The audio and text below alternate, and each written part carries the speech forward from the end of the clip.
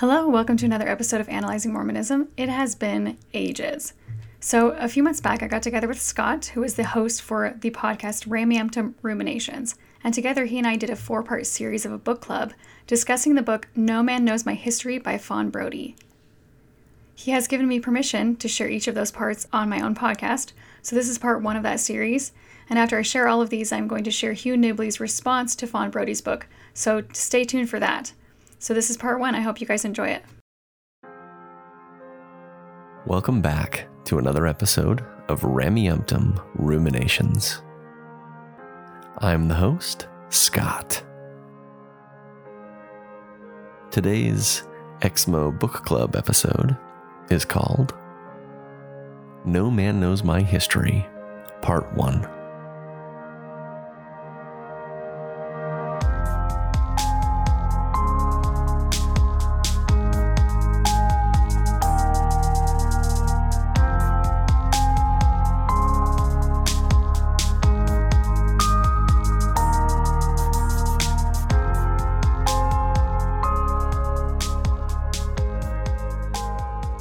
Welcome back to the show. I am so excited for today's episode. I have brought on a special guest. She's in the green room. We'll bring her in just a sec here. But today we're going to talk about the book No Man Knows My History. I wanted to bring on someone to discuss this with me and do it as kind of an ex-Mormon book club sort of thing. That way we can kind of bounce off ideas and have more than one perspective on the book. So to do this, I have brought on Julia with Analyzing Mormonism. Welcome to the show, Julia. Hi. So tell us as much or as little about yourself as you would like to introduce who you are. Sure. So I'm Julia. I was born and raised in the church. I graduated from BYU, Idaho, which I think you graduated from there as well. Yeah, I did. What year did you go? I went through 2009 to 2012. We were there at the exact same time. Wait, really? Wait, what did you major in again? I majored in English. So did I. Wait, that's so weird. So my wife did as well. You might have had classes with her. I might have. That's so cool. I mean, because I don't recognize you, but I mean, who knows? It was also a long time ago. It was a long time ago. That's true. Yeah. And after that, I served a mission in Salt Lake, the Salt Lake City South and East missions. And then I got home, got married in the temple. Cool. Well, that's a small world that we were there at the exact same time. Yeah, very small. We graduated at 2011, and we walked at the same time. So that was kind of fun. Oh, that's fun. That's cool. Let's let the listeners know where you exist in this post-Mormon space. What is Analyzing Mormonism? Well, that's a really good question.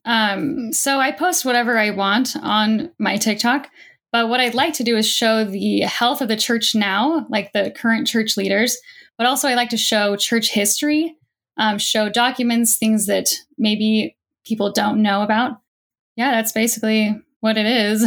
Posting the documents was really what drew my attention to your TikTok channel. And so I've followed you for a while. I really like how you bring up some really obscure things, and they're just always so fascinating. Yes, I love that. Keep doing what you're doing. The listeners out there, if you're not following Julia, go and look up Analyzing Mormonism. She is awesome. When I mentioned last week that we were going to be doing the book club on No Man Knows My History, I got an interesting comment that got me thinking. It reminded me of my problem that I had with the recent Rod Meldrum interview that he had on Mormon Stories. So I'll read you the comment real quick, and then I'll explain why it kind of bothered me. At first, this person said that it's important for everyone to read these books. No Man Knows My History, Rough Stone Rolling, Studies of the Book of Mormon by B.H. Roberts. But the last thing that this commenter said was that the second 2 books are from non-apostates, and they are the true histories and very well documented. This concept of anti-Mormon or pro-Mormon or things from apostates, it kind of bothers me. When you're looking at history, you should try and be as unbiased as possible. And when you have someone who is opposed to the church, they're going to definitely throw in their opinions. And I'll talk about that. I think Fawn Brodie does put in some of her thoughts that might be guessing, things that you couldn't say for certain, putting thoughts or motivations into the people in the past where we don't have any evidence that they were thinking that. You know, on the flip side, those that are pro LDS, when they're writing these histories, they're doing the exact same thing from the opposite lens.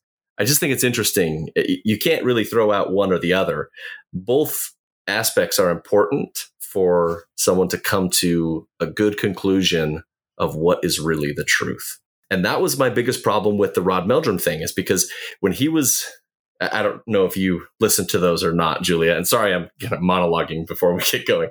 Oh, you're fine. He was explaining that he would throw out any information regarding church history that wasn't pro LDS. And so he was starting with these assumptions and then making sure everything fit those assumptions. Also, I have quotes too that put the book in a brighter light than what Rod Meldrum seems to give as well too. So, oh, awesome! Yeah, let's hear him. So, Ronald O'Barney, he's the volume co-editor on the Joseph Smith Papers. He says that her book is, by all accounts, well written. And then church historian and scientist Gregory Prince, he says that it's a great book. He says it's one of the most important books. And he's like, you can filter out her bias. It's okay. It's easy.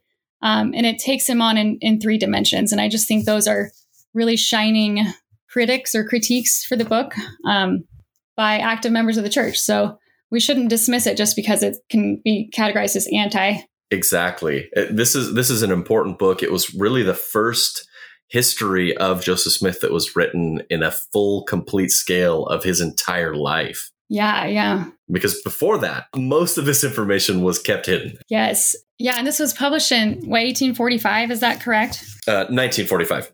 Oh, that's what I meant. 1945. And so it was published in 1945. So she didn't have access like we do. Like I can just Google something and pull up a document. She had to go to the church archives, the church history places and look these things up. Like that was just a lot of work for her to do. It was a whole different world back then. It absolutely was. You had to go to the library to learn things. I think that anybody that's eschewing documented history for whatever the reason is doing themselves a disservice to get a full picture of who the person is.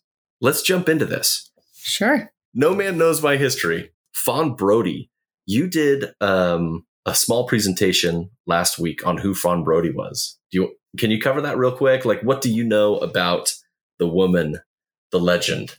Yeah, so Fawn Brodie, she was born in 1915 in Ogden, Utah. She died in 1981. Her uncle was David O. McKay, which is interesting because he played a significant role in getting her becoming excommunicated. She was born into the church. She was an American biographer. Her most famous book, interestingly, is about Thomas Jefferson. And there was a lot of controversy surrounding that one as well. Oh, interesting. Yeah. I didn't know that she had written any other books. That was fascinating. Oh yeah, I think she wrote a few more if I remember correctly. But yeah, the Thomas Jefferson one was big. People weren't aware that Thomas Jefferson was fathering children outside of his marriage. So that was really controversial. Well, I mean, that's kind of common knowledge now, but I guess that would be something that people at one point in time probably didn't know. They probably tried to keep that quiet too. Yeah. I think she just shook the boat. Yeah. Wow. She's rocking the boat wherever she goes, it seems like. Yes, exactly. So the book was published in November of 1945, but she was excommunicated in May of 1946. So not very long afterwards. 6 months later. Wow. Yeah. That's fast. That is fast. That's interesting. They probably wanted to draw a clear line in the sand because this was at a time before they were being honest and open with the history. Yes. They probably were trying to draw a line in the sand as fast as possible that this was not approved material. I agree. Let's jump into this, and we're going to go chapter by chapter. And to the listeners, we're only going to do 7 chapters. We're going to do it. We're going to take it in 4 chunks, and then we're going to go over the appendices. So we're going to do 4 episodes on the 28 chapters, and then an episode on the appendix. It's a lot of content to cover in a short period of time. One of the major takeaways that I have with this, and it's interesting, when Fawn Brodie is talking and when she's citing these events, she'll oftentimes put in what she thinks the people were thinking or their motives. So that would be probably my one complaint on her writing style. But other than that, she's trying to paint an accurate picture of both Joseph Smith and the setting where all of this stuff is taking place. And I feel like that was the purpose of chapter 1. Mm-hmm. she was trying to place Joseph Smith clearly in a world where visions and revelations were commonplace, and not only commonplace, but published in the newspapers, talked about. When we look back at it today, we think of it as like an isolated event when it clearly was not. So yeah, chapter 1, she's just setting the stage for what's happening next, like you said. One thing I think is interesting, and maybe she says this more eloquently than I will right now, but people like to paint Joseph Smith as a not very educated, when his parents were both teachers as well as his grandparents. And so even though he ended school at the age of 12 after his surgery, or shortly after, I guess, and then he was working on the farm, he'd gone through several years of schooling. He wasn't as dumb as the people like to paint him. Yeah. And I remember, and this was, just my seminary teacher that was teaching us this. He taught us that it was equivalent to a 3rd grade education. And so all growing up, the way I had internalized this was that he was no smarter than a 3rd grader, which reading his lectures and just like understanding the way he thinks now as an adult, like reading and trying to get to know this person better, he is so much more eloquent than any 3rd grader I've ever met. Yes. Yes. One thing, I know this isn't telling of very much, but when he died, he donated a lot of his books, or all of his books, to the Nauvoo Library. And you can Google that. And it's just this huge list of poetry books, of Greek books, like the different types of the Bible.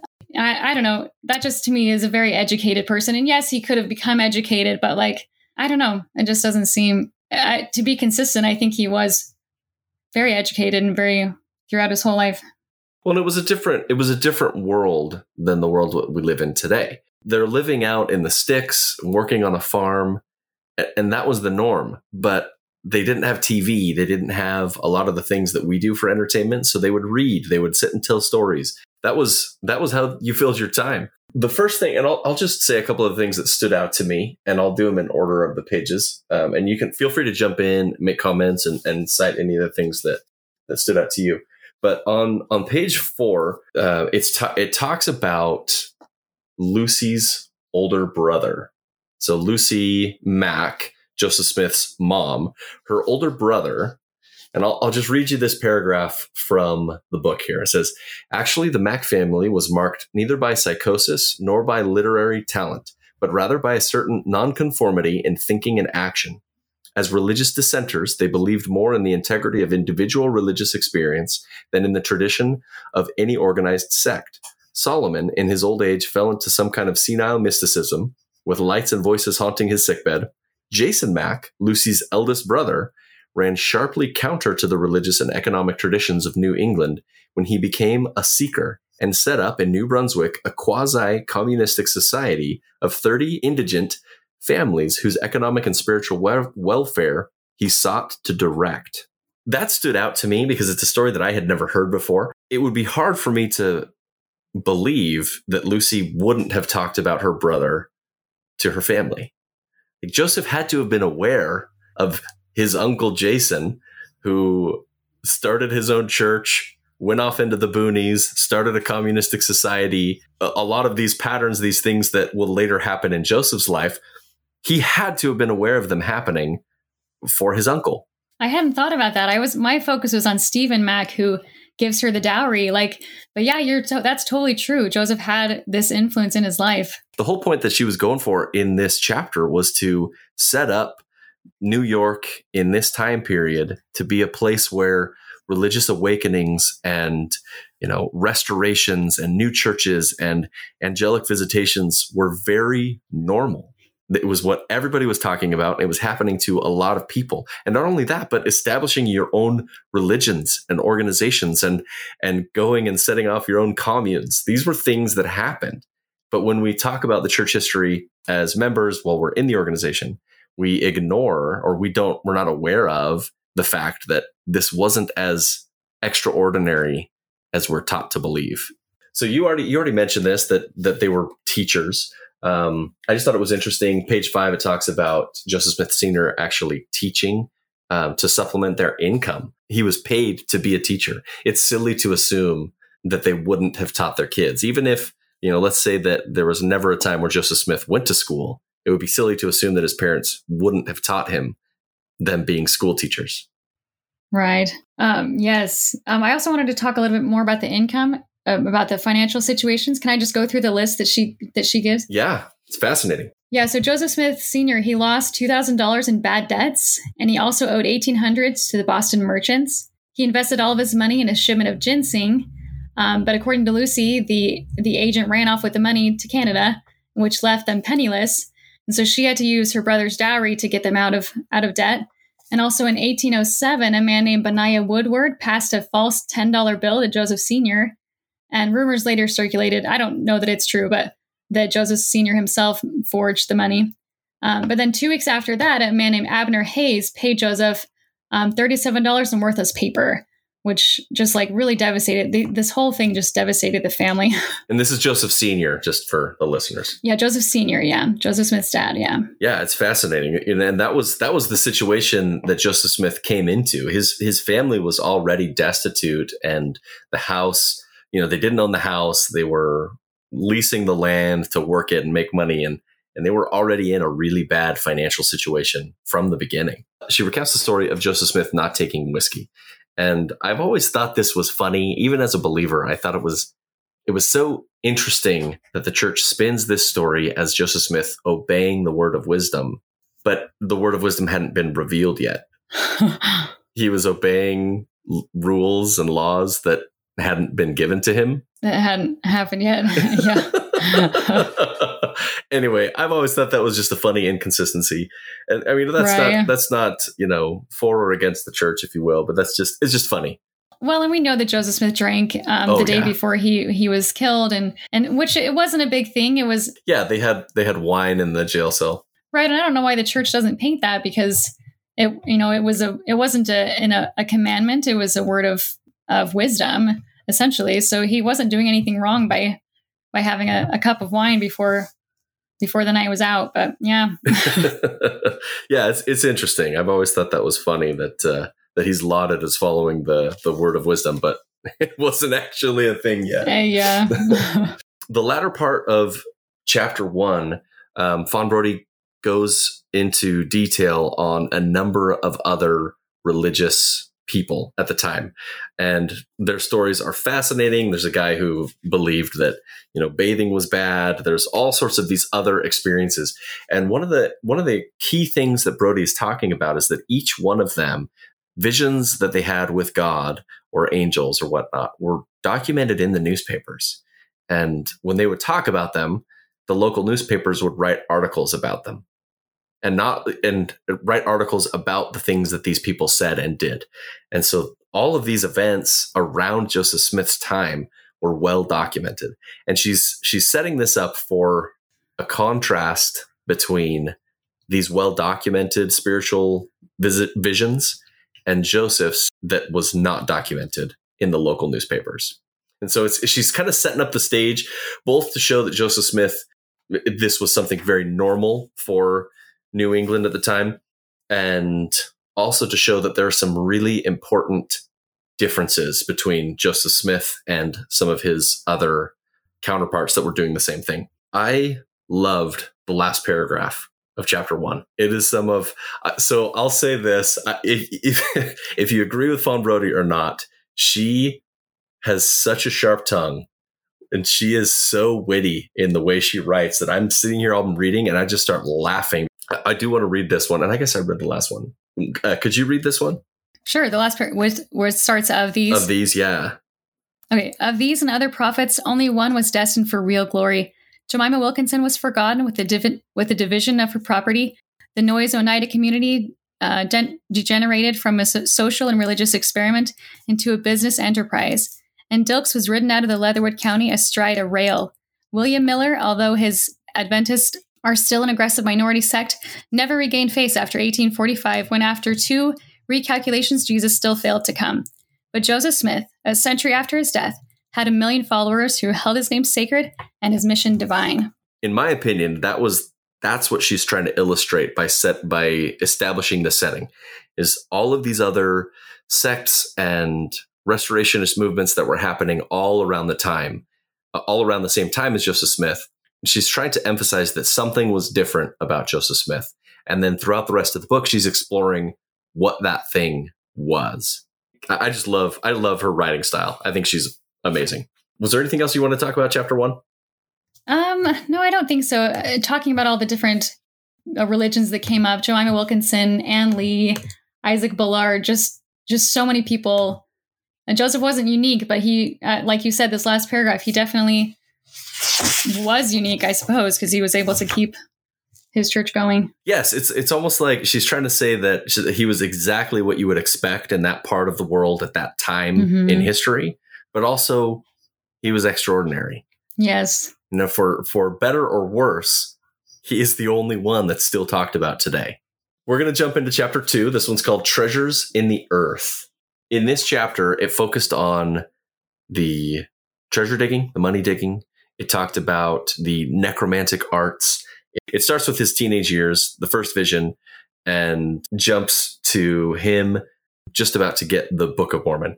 And the way she kind of sets this up is basically from a necromancer to a prophet, from a local, wizard, if you will, to a religious leader. I think it's a fascinating juxtaposition that she's trying to show here. There's some really cool stuff in this chapter. Of interesting note, right early on in the chapter, this is page 17, it talks about these affidavits that put into a book called Mormonism Unveiled. So this guy named Hurlbut, so he was a disgruntled ex-Mormon, and he went around interviewing people, and he compiled this book called Mormonism Unveiled. And what he did is he talked to people about Joseph Smith growing up. So I'm really excited in the appendix to go through a bunch of these affidavits. Later on in a couple chapters, it's important, or Joseph Smith finds it important enough to leave Palmyra. And it's exactly for this reason. Everybody in this area knows who he is, and they already have negative opinions of him. And he can't establish his church here because they already don't like him. And so that's kind of what this Mormonism Unveiled book was going into. That's, again, jumping ahead. I think the book was by E.D. Howe, right? Was it E.D. Howe? Oh, let's see. I think Hurlbut was one of the people that they quote from. Disgruntled ex-Mormon Hurlbut went around Palmyra and Manchester soliciting affidavits from more than 100 persons who knew Joseph Smith. They were used, but you're right. Hurlbut got the affidavits and he gave them to E.D. Howe. Right. Okay. Yes. Okay. I was just clearing that. Yeah. Yeah. It's fascinating. So I'm excited to go through some of those later on when we get to that in the book. Yes, me too. Yeah. There was a response from Joseph Smith. It was in the Latter-day Saints Messenger and Advocate. This was a church newspaper at the time. When these affidavits about Joseph Smith came out, they had to have a response about them. Joseph Smith doesn't deny anything that the people said in this. He just basically says, I was a kid. I had lots of vices and follies. And that was his quote. As is common to most or all youths, I fell into many vices and follies. It's interesting that he, in this apology that they put in the Latter-day Saints Messenger and Advocate, that was from 1834 in November. He doesn't deny anything that's said about him in these affidavits. He just says that he was a kid. I love that. This is a little off topic a little bit, but one thing that surprised me was the cause of Alvin's death. I didn't realize it was an overdose. I didn't realize that medicine for his stomach, if he took too much of it because the doctor prescribed too much. So I just thought that was really interesting, and that really devastated the family to have him die. In any family that's experienced some trauma, that sort of thing doesn't go away. And whether it's talked about or not, it's something that's present in the family for the rest of your life. Another thing I think Brodie notes is that after he died, I think it's 1823 or 4, but the family attends the Presbyterian Church, if I'm not mistaken, which to me, if your son comes to you in 1820 and says that all the religions are wrong, why join? I know they needed comfort, but yeah. And interestingly, I don't think I wrote the page number down on this, but their name was on the records of their local Presbyterian church until 1829.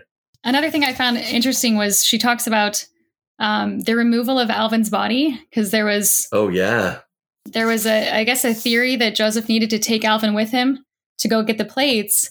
And so he had passed away. So rumors were going around that they were taking his body out of the grave. And so Joseph Smith Sr. publishes a news article, I think it's 1824, if I'm not mistaken, and he goes and unburies his child to see that he's still there. And it says for a week he kept this article going in the newspaper. And I just thought that was really interesting. This idea of necromancy was definitely a theme. Well, and then they went and dug it up to prove that it was still there. Right. Which you'd think that you'd see that the dirt was not disturbed, but yeah, maybe it was too soon. Well, if you believe in slippery treasure, I guess you could believe in slippery corpses. There you go. She goes over, and I said this briefly a little bit ago, that she was setting this up for all these other newspapers. And this is page 22 and 23 for those that have the book and want to go and read it at home. Brodie sets up the world where other spiritual visitations were happening, and the local papers were covering them. People were talking about seeing angels or seeing Jesus or the Lord. And all of these are documented in their local newspapers, secular newspapers, not like a religious pamphlet. There was a man named Abner Cole who was writing about Joseph Smith, and he went by a pseudonym when he was writing, Obadiah Dogberry. One of the things that he wrote, interestingly, this is in February. Dogberry, 1831? 1831. Dogberry is talking about Joseph Smith and Joseph Smith's visions. And he says this: "It is well known that Joe Smith never pretended to have any communion with angels until a long period after the pretended finding of the book." That was from the Palmyra Reflector. The people around Joseph Smith, the locals, whether he had it or not, I'm not saying that he did or did not have a vision, nobody knew about it. This was not something that he went to a preacher and talked about. This was not something that was published in any sort of way at all. So that whole aspect of the story, it doesn't track because nobody knew about it. That for sure is a big deal. Like, I started making a list of things that would seem to point out that Joseph didn't have an 1820 vision, such as the newspapers didn't talk about it. His family's still part of the Presbyterian Church. It wasn't published in the church history books. And I don't even know, did Fawn Brodie have access to the 1832 first vision? I don't think that she did. I think if she had, she probably would have mentioned it at some point in this chapter when she's covering the first vision time period. This was probably locked up in the vaults at the time. I think if I was listening, I watched an episode on her history, and I think she was trying to get access to it. But then she kept being kind of shooed away by the brethren. So I don't think she knew about it. So on page 24, you're talking about the records in the church. This is the footnote. It says, "Records of the Presbyterian Church in Palmyra, as filled in 1969 by Reverend Wesley P. Walters." These records, they list, and this is in 1830 that they list this, but they list Lucy and her sons Hiram and Samuel. They were suspended from the church for neglecting public worship and the sacrament of the Lord's Supper for the last 18 months. So that's why they're drawing this 1829 or 1828 time period of when they stopped attending. Even assuming, let's say the vision happened, Joseph Smith did see God, and he told his whole family about it. They still attended the Presbyterian Church for 9 years. Yes, yeah. And that's where the issue is there. I think the record is that Joseph stayed aloof from all the religions. But yeah, it's really interesting that his family continued going. One thing I also wanted to point out is she talks about Joseph Smith's physical description. She talks about his large nose. He was a very handsome guy. He had kind of golden hair.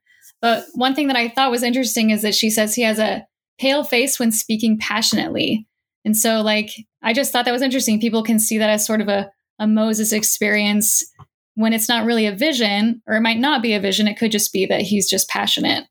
Where basically Joseph is saying that his seer stones, he never saw anything. That's the end of the chapter. So Peter Ingersoll, if I'm getting his name right, he is witnessing this event because he's just kind of sitting there in the carriage, I assume, waiting for them to figure out what's going on. And Isaac Hale, Emma's father, he says, "You have stolen my daughter and married her, and I would much rather followed her to her grave. You spend your time in digging for money, pretend to see in a stone, and thus try to deceive people." And Ingersoll says that Joseph Smith wept and acknowledged he could not see in a stone now nor ever could. And I just thought that was really interesting, this whole quote right here. And then he promised to give up those old habits. One of the things, so my mind always goes in all sorts of directions. The question popped into my head when I was reading this is, how many of his marriages were not done in secret? Well, that's a really good question. So he elopes with Emma. Yeah. So that's kind of in secret, right? Mm-hmm. Is that what you're getting at? Yeah, that's what I'm getting at. Yeah, that's really interesting. It's like a pattern. And so I'm interested to see as we get further into this, is were any of them above board and in front of it, the whole community, if you will? That's true. I had not put Emma into that category. So that's all I got for that chapter. This one is called Red Sons of Israel. Up until this point, I think Brodie has done a really good job of being fairly impartial. She outright lumps him in with other frauds. And so I think she's kind of showing her bias on this one a little bit, but it's interesting. What she points out as the difference, and this is kind of the point that I took from this whole chapter, the difference that she notices with Joseph Smith and these others that she's mentioned previously, all of these other people that were having experiences and revivals and leading organizations. She points out to Joseph Smith's creativity. She explains that that's the key difference for why he was successful when none of his other counterparts were successful in their endeavors. And so she, to illustrate that, she goes into the stories that Lucy tells of him talking about the mound builders and these mound builder myths, saying, and this is a quote from Lucy Smith, she says, "During our evening conversations, Joseph would occasionally give us some of the most amusing recitals that could be imagined. He would describe the ancient inhabitants of this continent, their dress, mode of travel, and the animals upon which they rode, their cities, their buildings, and with every particular, their mode of warfare and also their religious worship. This he would do with as much ease, seemingly, as if he had spent his whole life with them." And she's saying that this occurred, and this is from a biographical sketch that she gave, and this occurred before Alvin's death in 1823, is when she was describing that these things were happening. The church brags that Joseph Smith translated the book in 65 working days, if I'm remembering correctly. But she's saying here that Joseph was telling these stories that became the Book of Mormon since before 1823. So this is not just a 2-month thing. It's many years of. We'll get to that because we in these 7 chapters, it does get to the translation process. But Martin Harris also says that he transcribed a third of the published version of the Book of Mormon. We'll get there. Maybe that's a teaser for a little bit later on in the episode. So one thing I did want to say on a personal level is, as an active member of the church, I was part of a small group called the Mound Rovers.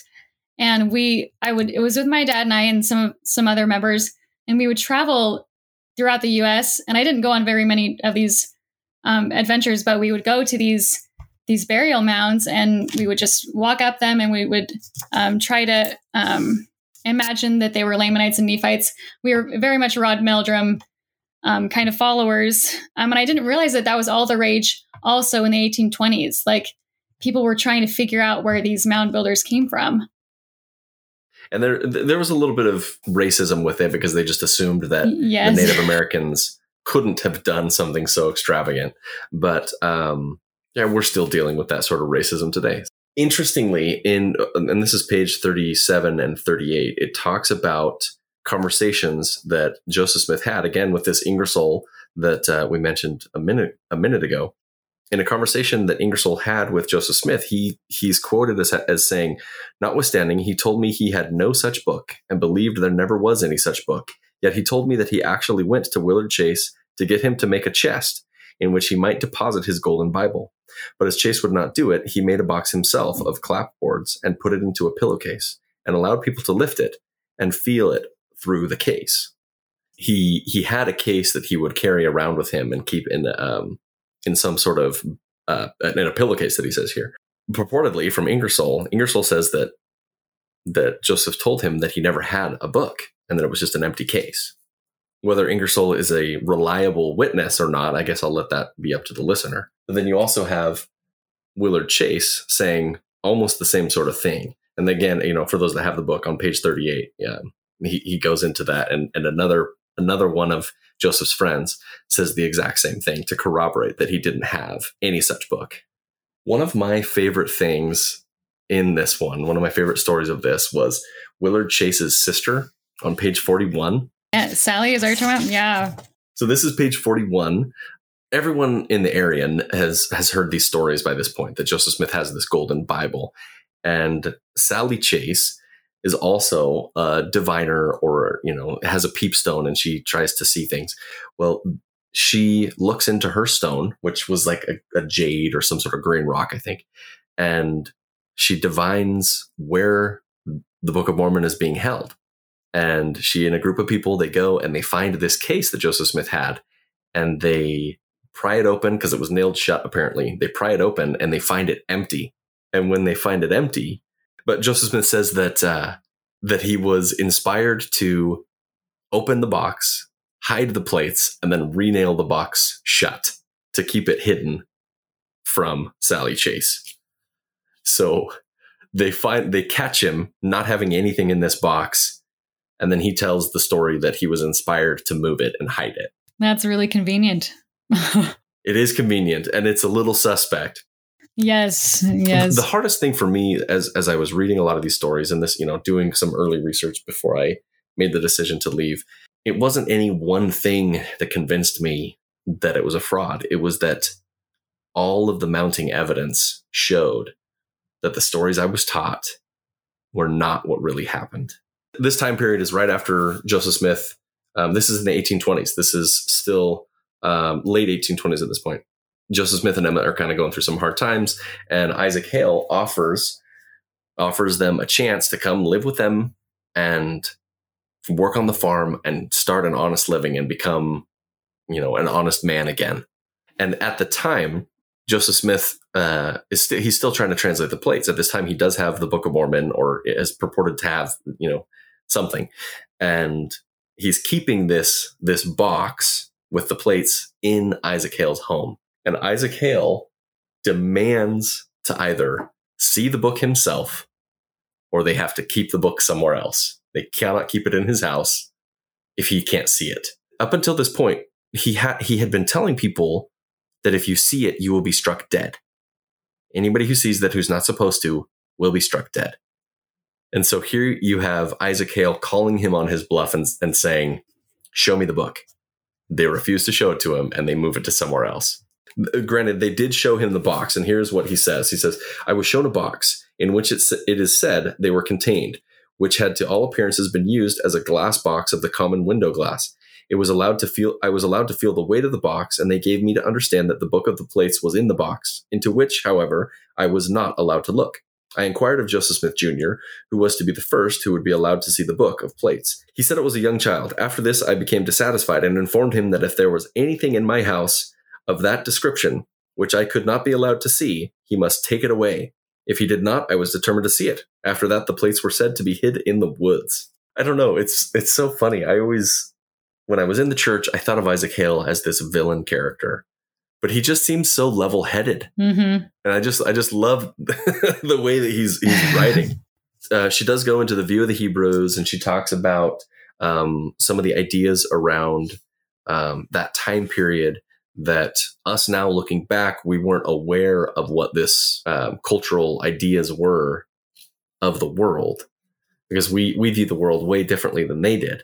And so when we read the Book of Mormon, it's this novel idea that it was Israelites coming over. But at that time, that was what most people thought. So I've read View of the Hebrews. Oh, really? And not knowing that it was bad scholarship, I was like, this is like proving the Book of Mormon is true, because it's telling you, it's the story of these Hebrews coming over and how they would have all these Hebrew traditions, Hebrew language, Hebrew writing, things like that. And I was like, oh my goodness, this book just proves that the Book of Mormon is true.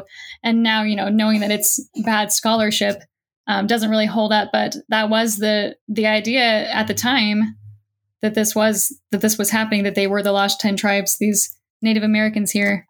Well, and Brodie words it like this, and I highlighted this because, again, her writing is just so excellent. She says, thus, where View of the Hebrews was just bad scholarship, the Book of Mormon was highly original and imaginative fiction. So I think Fawn Brodie mentions this letter from Lucy Mack Smith to her brother and his wife. And in it, she's talking about the Book of Mormon. And this is just after it was published. And she's admonishing them to read the Book of Mormon, how Joseph was able to get it and translate it. But the letter was January 6, 1831. And she says nothing about the first vision, which I think is interesting. Like, why wouldn't she plug that in there to help them be converted? It's very telling that there was no contemporary sources at the time that would corroborate anybody knowing about the first vision. So let's move on to chapter 4. This one is called A Marvelous Work and a Wonder. And this we jump into the translation process.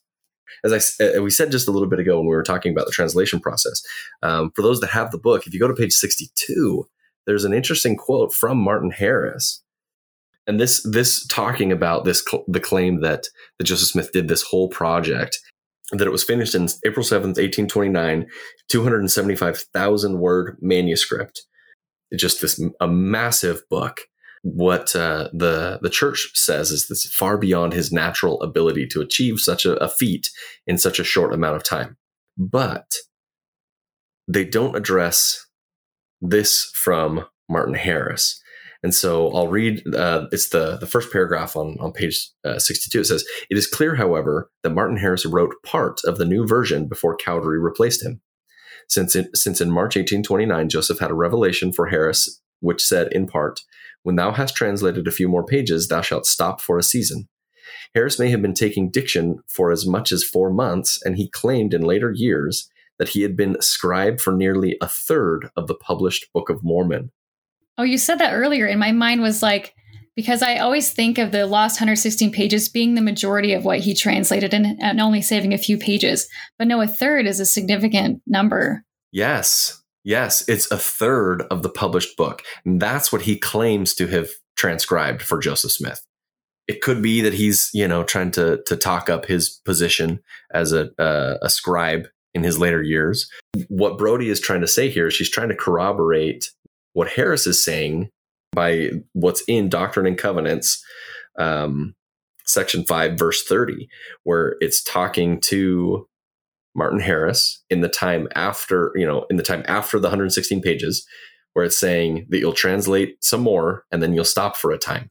So she's trying to illustrate that whether it was a third or some other percentage of what we have as the Book of Mormon, he did transcribe some of that before Oliver Cowdery came on board. So Joseph Smith had a lot more time to think about what he was writing or to process or translate, whatever it is. It's just the time period that they're saying is not accurate when they make that claim.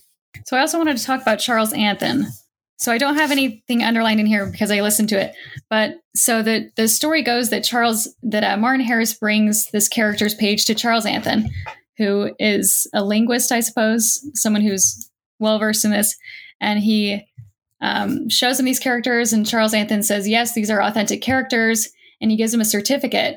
And then on his way out the door, he says, where did you get these characters? And he says, they were from an angel, and the angel gave Joseph these plates.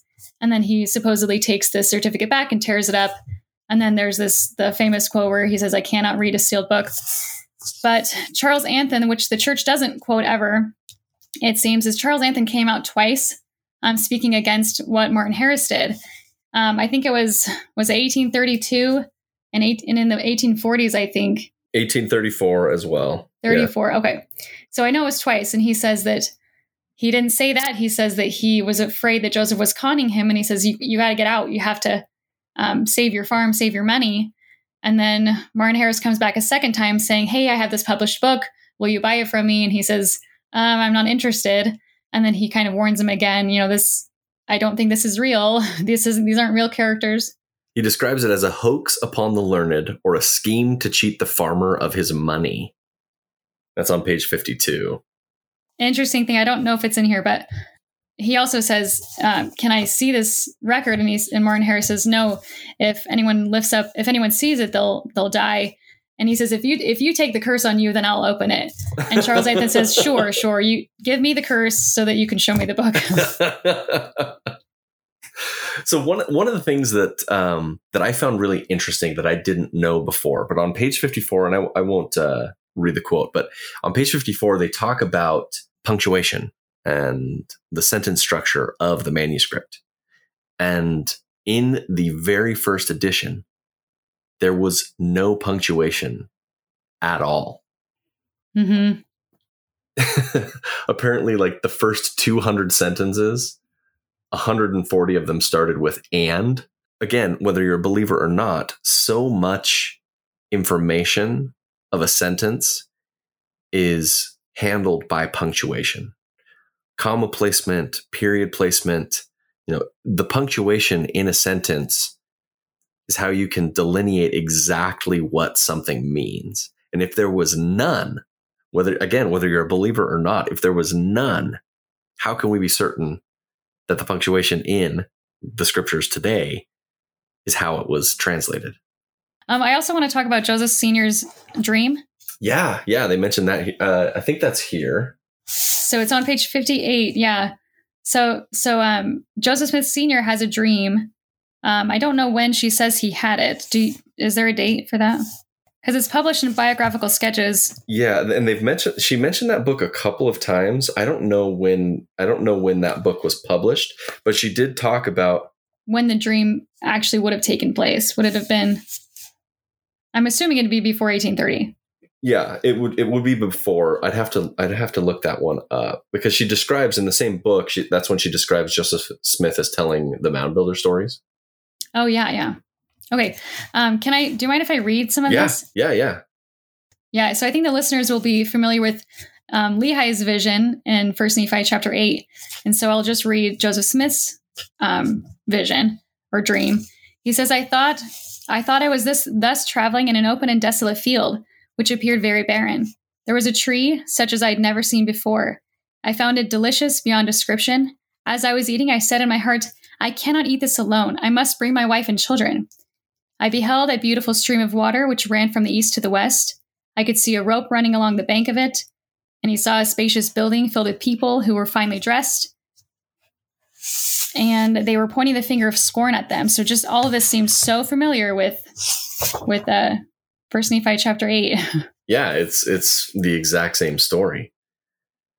One of the other things that she covers with some detail are the parallels between the stories in the Book of Mormon and the stories from the Old Testament and the New Testament. She draws some interesting parallels, and she makes the conclusion or the assertion that none of the stories in the Book of Mormon are unique or are not inspired by stories that already exist in the scriptures.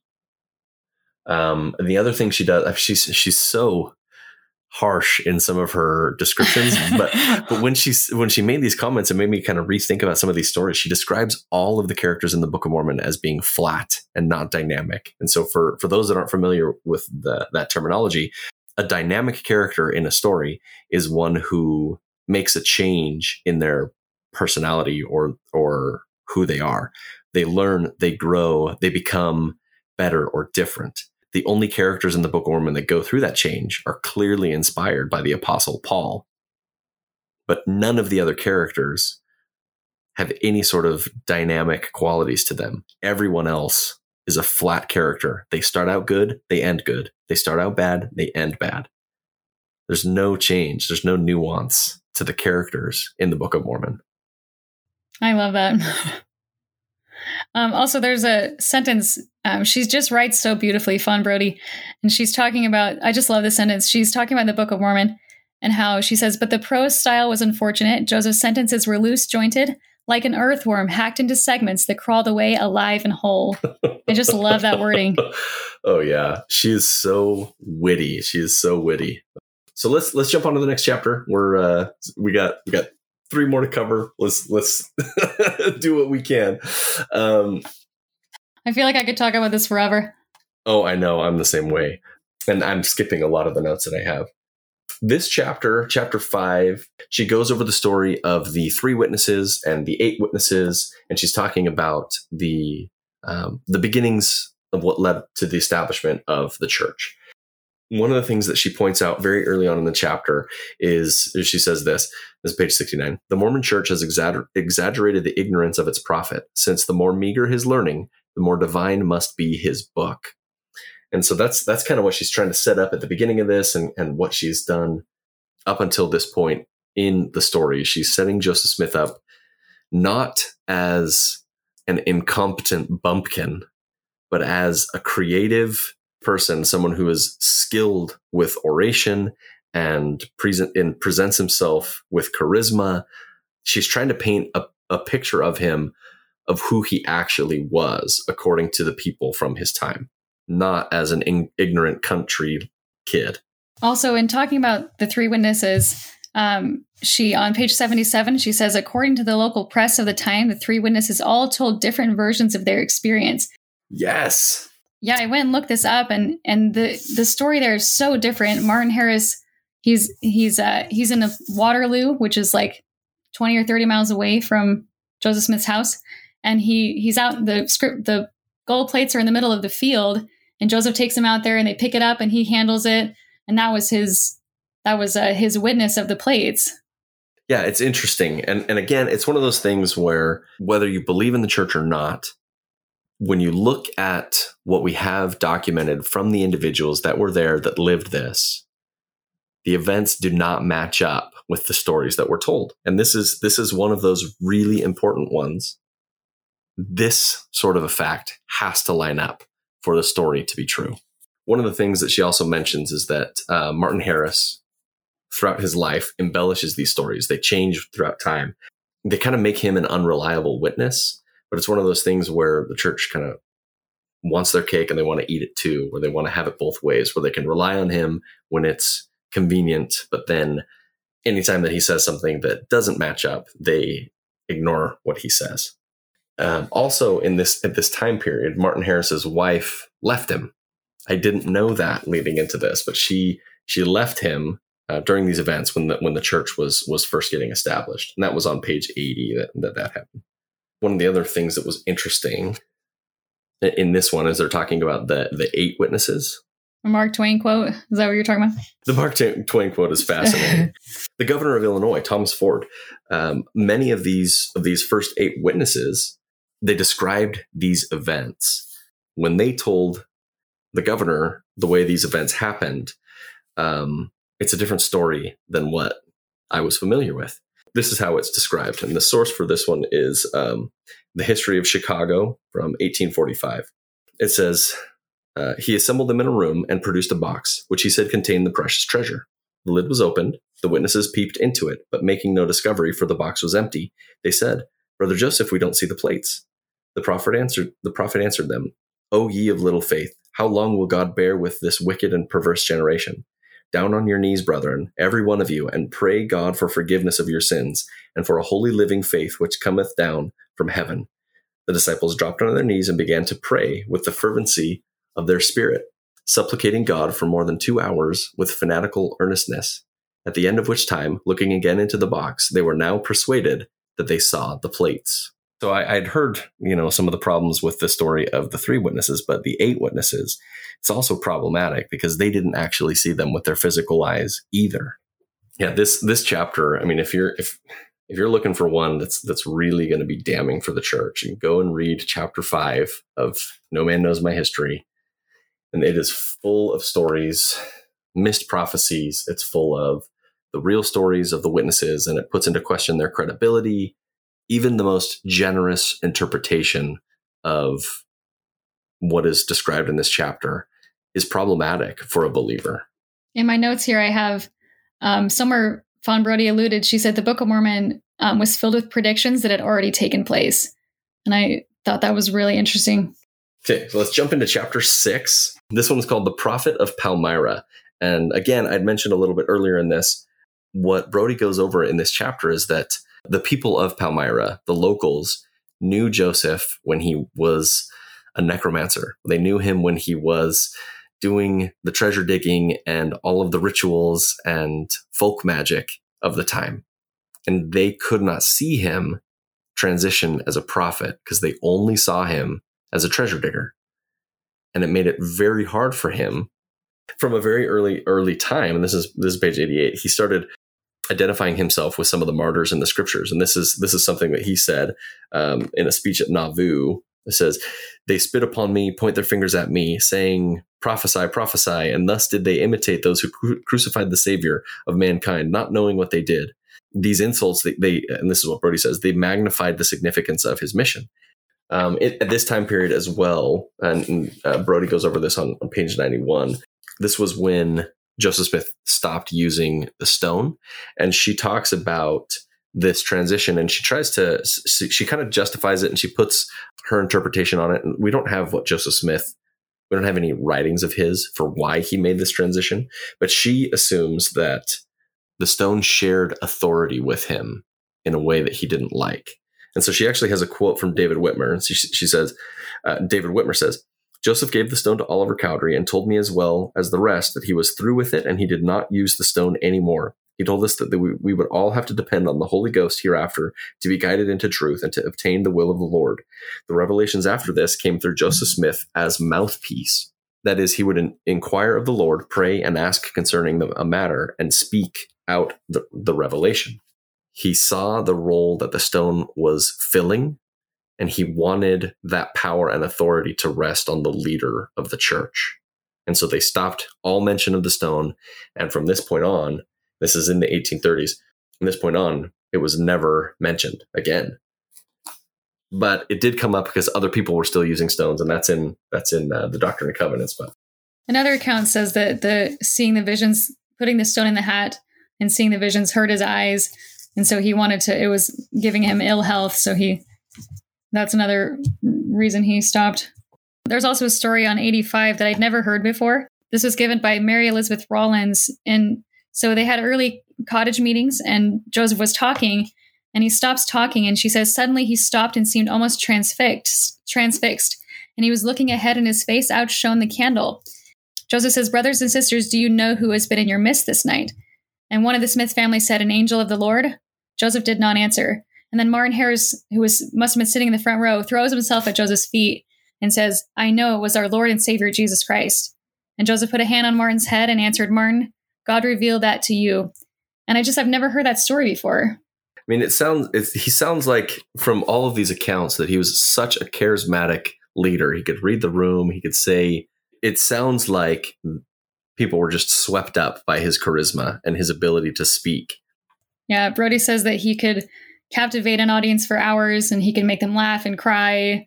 And it was just very charismatic.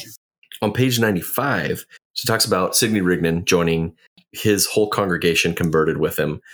And what she mentions here, and she's kind of alluding to some of these, the prophecies that will happen down the road, and, you know, the announcement of where the New Jerusalem or Zion would be located, where she says that it was inevitable, this is the bottom of 95, it was inevitable that Rigdon should hear snatches of gossip about the young prophet's colorful past. Joseph boldly suggested that he go south to interview the magistrates at Colesville and South Bainbridge who had recently acquitted him. The new converts, the new people that were coming into town, they were joining the church and they were, you know, getting to know the neighbors. And they quickly learned that the neighbors did not like Joseph Smith. And they told all sorts of stories about him. Brodie implies that this was the impetus for them to move from Palmyra. Pretty sure that Joseph Smith Sr. was in prison at this time as well because of the debts that he had. Oh, yeah. One of the other things that she mentions in here on page 94 is she talks about this concept of the skin changing, and she talks about it, and, you know, in her terminology actually, you know, comes off as a little racist as well. But again, you know, this is from a different time. But she talks about this concept as not being invented by Mormonism, and that this was a concept that already existed in New England at this time. This was an idea that many people held. And so it's interesting. A lot of the times, those that deconstruct and they find out about some of the racist past. They ascribe all of the blame to the church. But part of this is because of the culture from where Joseph Smith came from. So yes, they perpetuated some of these really harmful ideologies, but some of them were given to them and for them to perpetuate. Yeah, that's all I got for this chapter. Yeah, I didn't have a lot for chapter 6. Chapter 7 was one I was super fascinated by. Yes, chapter 7 was really interesting. Now, this one is called The Perfect Society and the Promised Land. What did you have on chapter 7? Well, so there's stories in here that I'd never heard before. So the one I had heard, Joseph Smith, on page 102, he heals a woman's hand. Let's see, does it give her name? Oh, yeah, Mrs. Johnson. This is a gathering. They're preaching, they're talking. There's a bunch of members there. This woman, Miss Johnson, is presented as having a lame arm, and they ask if he can cure her. And then that goes into this. Yeah, so it says, Joseph sat silent, but some moments later, when the question had been almost forgotten, he rose and strode across the room. Taking her useless hand in his, he said solemnly, "Woman, in the name of the Lord Jesus Christ, I command thee to be whole," and immediately left the room. And the Campbellite preacher says that Mrs. Johnson at once lifted it up with ease, so she was healed. And I like that one. I feel like I've heard that story before. I think it's even been depicted in some of the church films. What Brodie's doing here is she's presenting the stories of where he was successful in these miracles and these amazing feats. But then she quickly shifts to stories where it didn't work. And those were the ones that I hadn't heard. People here, and this is page 104, people all around are hearing these stories of Joseph Smith healing. He's this new preacher coming into town. And there was a Campbellite preacher named Hayden that came to Joseph and was demanding a miracle and kind of being belligerent to him. And when I read this, I don't know, it just kind of shows to how confident, but also how witty Joseph Smith was. And Joseph, and this is Joseph talking, he says, "Well, what will you have done? Will you be struck blind or dumb? Will you be paralyzed, or will you have one hand withered? Take your choice. Choose what you please, and in the name of the Lord Jesus Christ, it shall be done." And Hayden says, "That is not the kind of miracle I want," Hayden protested. "Then, sir," said Joseph, "I can perform none. I am not going to bring trouble upon anyone else, sir, to convince you." I love that. Yeah, I just think it's fascinating.